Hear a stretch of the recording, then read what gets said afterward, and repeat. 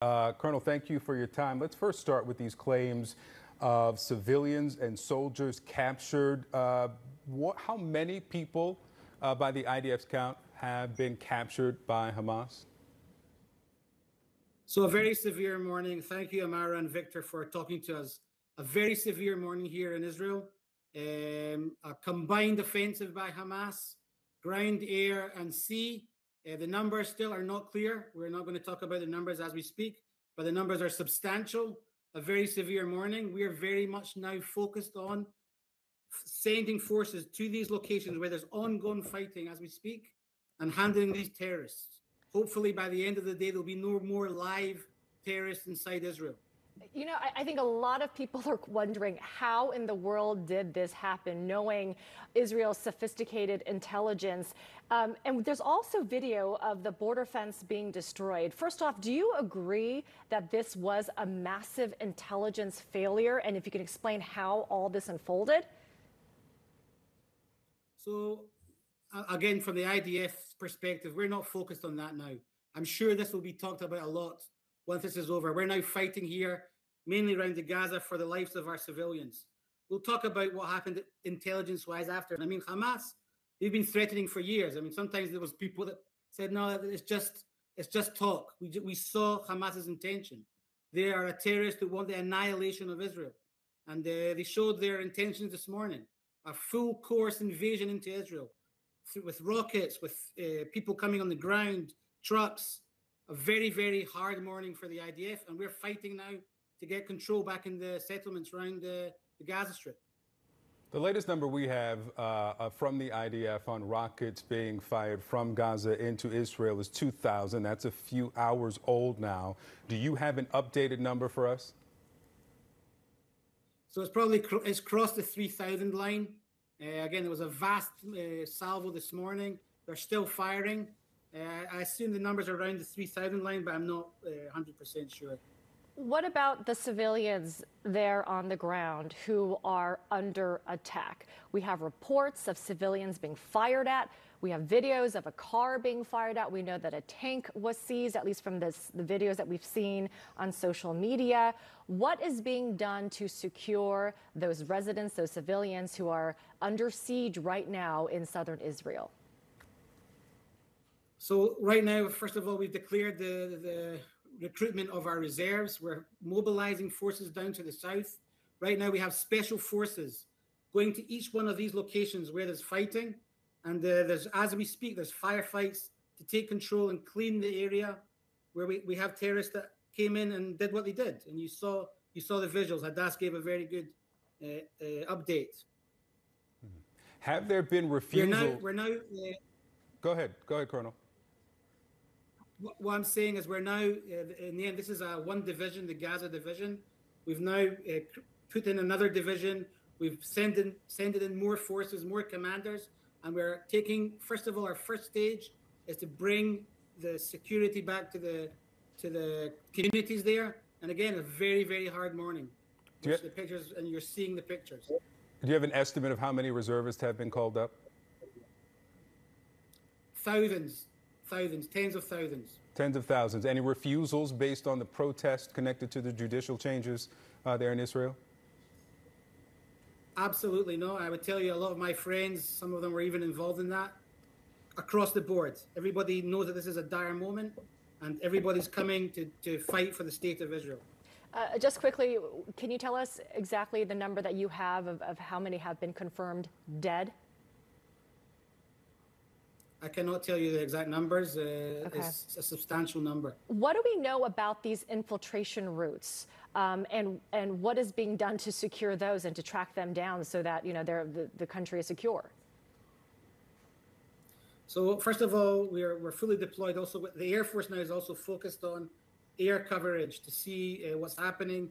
We've deployed the forces to the infiltration points, and we're slowly securing the area and trying to take care of all these people that came in. I'll accept the answer on both, that they're substantial as it relates to the number of dead and the number of those who are captured. But I just want to get some clarity. When you say you cannot tell us, you cannot tell us because you are choosing not to give the specific number, or you at this hour, you're not certain of the specific number?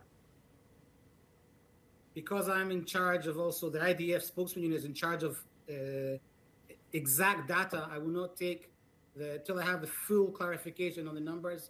It's hard for me to now say that to the press. Okay. You say that the number of rockets that have been fired into Israel is approaching 3,000. Of course, Americans know that Israel is equipped with the Iron Dome. How many of those have actually hit their targets and have not been intercepted by the dome?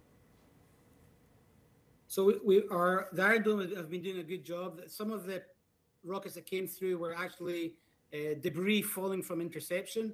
The Iron Dome has been doing a good job. We're deploying, of course, more capabilities.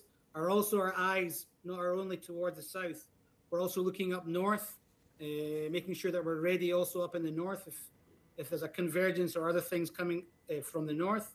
But the Iron Dome is right now fully deployed, and they're doing hard and a good job.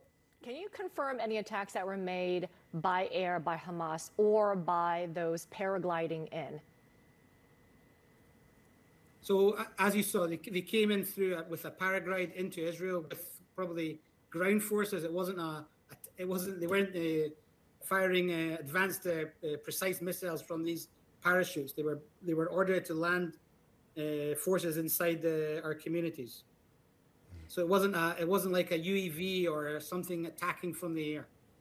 And how many villages or bases are not under the control of IDF? I mean, are there still a substantial, if you can't give us a number, how many, or is it a pretty big number that are not under IDF control? So again, it's not a matter of control. There's fighting going on. Our special forces are now engaging with these terrorists in these locations. Just to mention a few of them, Zikim is a base, Nachal Oz, Kerem Shalom, the Erez Crossing, all these locations. We had firefights, we had terrorists coming in, people harmed, and right now we're fighting to bring the situation back to a stable state. I hear the explanation on, I just want some clarity on the Iron Dome again. You say that some of what hit the ground was debris from rockets that were intercepted by the dome. Have there been rockets that have penetrated the dome and actually hit their targets on ground? So there was a direct hit this morning in Ashkelon. Yeah. I still don't know what happened with the Iron Dome intercept there. Probably more to come. Once I know, I'll make sure we update you. There was one hit this morning I saw from Ashkelon. I don't know if it penetrated through our defense. But again, we always say it's not a hermetic defense. The Hamas are always trying to saturate our systems and create diversions, not only with using ground forces, but also saturating these salvos in multiple directions. Understood, especially if we're talking to about... include firing, to include in a very holy day, firing at Jerusalem. Yeah, if we're talking about close to 3,000 rockets by your estimate, and single digits thus far of rockets that have hit their target on ground, how many fired back in retaliation into Gaza? So right now the Air Force is acting in Gaza to take care of Hamas targets. Our response is going to be, again, our commanders and generals are meeting as we speak. Our cabinet is meeting, and we will, in a composed way, respond severely to this inhumane attack by Hamas. I want to ask you about your next steps and your next front, if there is one, considering that there was no specific trigger to these attacks by Hamas. This is also coinciding, coincidence or not, with the Yom Kippur War anniversary, 50 years on. Are you expecting or concerned of another attack coming from the north, or some kind of coordination with Lebanon or Syria?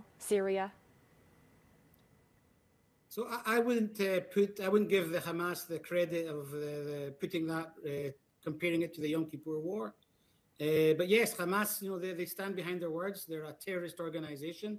And yes, we are looking at the north. You saw last Ramadan, there was some sort of convergence after the events in Temple Mount. We're ready also in the north in case some Palestinian faction decides to come into this, and we'll be ready. But it's something Amara, we're looking at, and we're ready for it. Will there be substantial ground forces, IDF ground forces, going into Gaza beyond the aerial attacks that we've seen? Will you be going in on the ground? I will leave that to our Prime Minister and my Chief of Staff that will probably be talking about all military options, but still not TBD, as we say. Do you agree with this assessment from some people inside Israel that this is your 9/11? Would you make that the comparison, considering that this came as such a surprise? I'll leave that till I'll leave these big questions of narratives and events, historic comparisons, till we get our security back in Gaza. Then what is your right now, Colonel? Then what is your message to the residents there? The people who are number one, in fear for their lives, concerned about their safety. When is help going to come? And of course, also angry about the fact that this even happened. The IDF is the People's Army. All our boys are right now being deployed there and fighting under risk of life to get safety back into these places. And again, it's not only the soldiers; it's also the brave communities there. There's a community leader actually that got shot this morning and killed. Each community has reservists that when there's a security event, they deploy, and they also risk their lives fighting. So right now, as we speak, we're fighting, Amara. If we do this interview maybe tomorrow, I'll have a more sort of holistic, wholesome picture. But it was important that we spoke today while this is going on.